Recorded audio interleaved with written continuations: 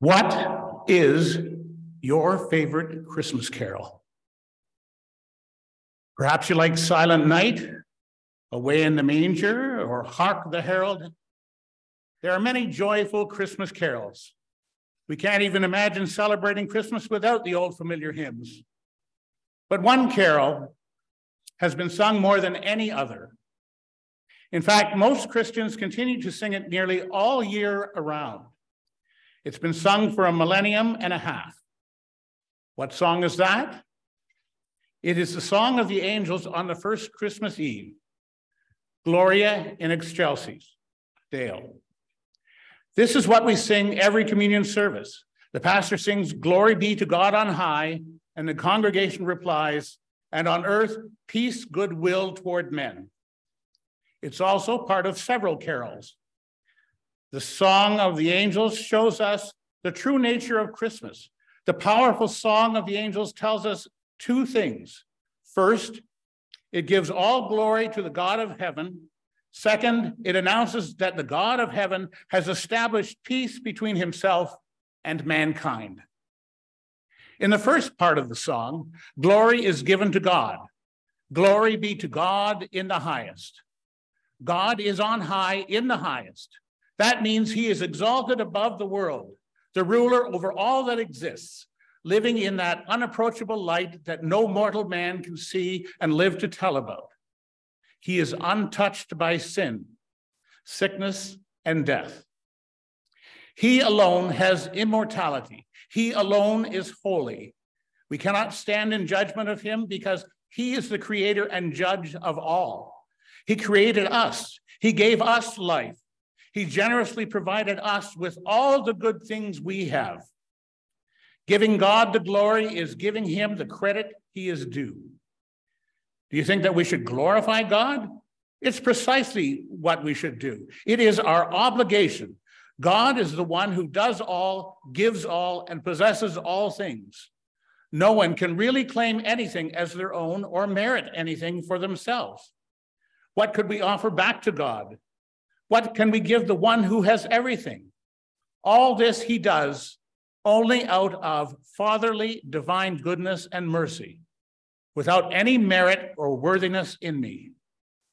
For all this is my duty to thank and praise, serve, and obey him. In all things, praise and glory must be given to God. The glory belongs to no one but God alone, and he does not share his glory with anyone because he alone is God. It is his due. Yet we often fail to give God the glory.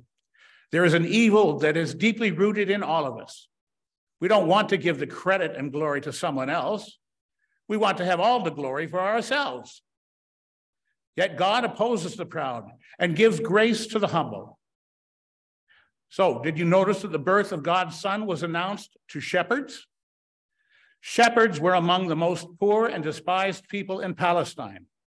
Why would God choose shepherds to be the first to hear the good news instead of some more important group of people? Because the gospel is for all people, incredibly the least, the lost and the lowly. These shepherds were told who this child was. For unto you is born this day in the city of David a Savior, who is Christ the Lord. This child is the Savior, the Messiah, the Lord. When the angels sing God's praise, that's an invitation. You are invited to join in the praise, to glorify God for what he has done. The angels glorify God because of the child. The angels glorify God because the child is born. God is the one who is glorified in the birth of his Son. God's glory is that he would be gracious to undeserving sinners. Excuse me. You have a reason to rejoice and shout for joy because God sent his Son. God became a child for you. The angel said, "For to you is born this day. This child is for you.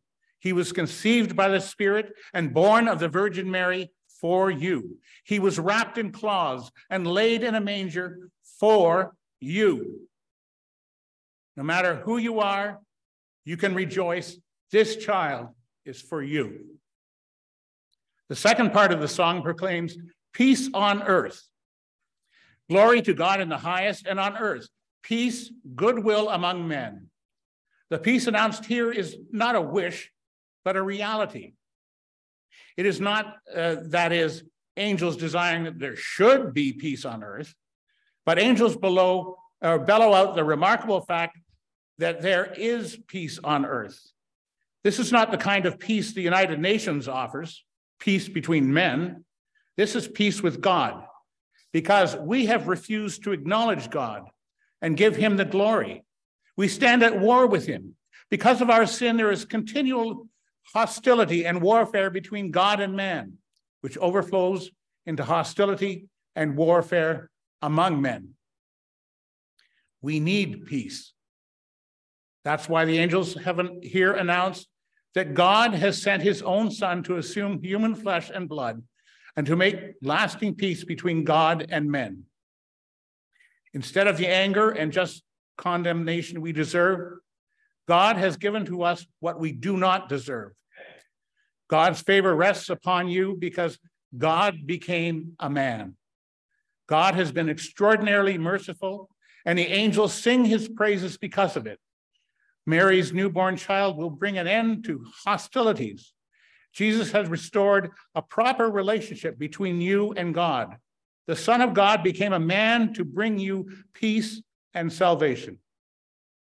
This birth is proof of God's goodwill toward you, his good pleasure and his grace. The peace and goodwill of Christmas are not limited to certain people. It is for everyone. If it's peace for everyone, that means it's peace for you. God has done the unthinkable. Lying in a manger is a child who will be the true shepherd king, the true Prince of Peace and Savior, who will bring God's kingdom on earth as it is in heaven. This child will grow up to be a man who always gives God the glory. The peace he brings will come not from military might, but from justice and mercy. He will rule not with coercive force, but with the power of self-giving love. He became flesh and blood to make peace with God through his death on the cross. Christmas does not stop in Bethlehem. It reaches beyond Calvary to the empty tomb. The Son of God became a baby and a child so that you may be a perfect human.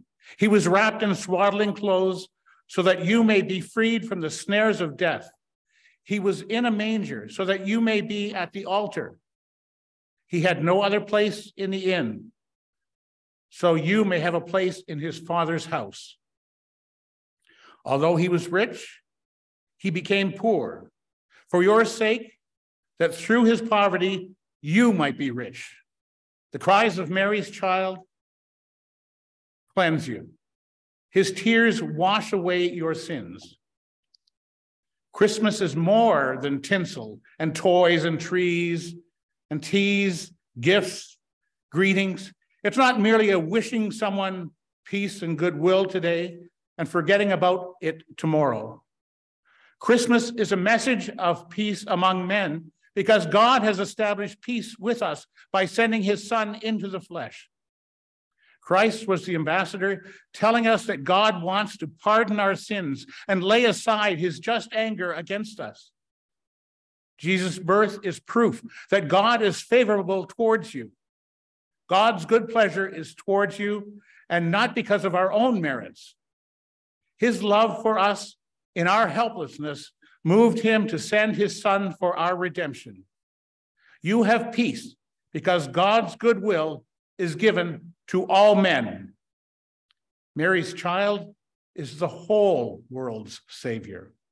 He brings peace between God and people. He will heal your broken relationship with God, which is caused by your own evil. God has shown you just how much he loves you by giving you a Savior to raise you out of the muck and mire of your sin and give you the life of heaven. On this Christmas Eve, I bring you tidings of great joy. pardon for all sins, comfort for all trouble, and life for the dead. Go to Bethlehem, bend your knees in humility, just like the shepherds bowed before the manger. Kneel because God became a child.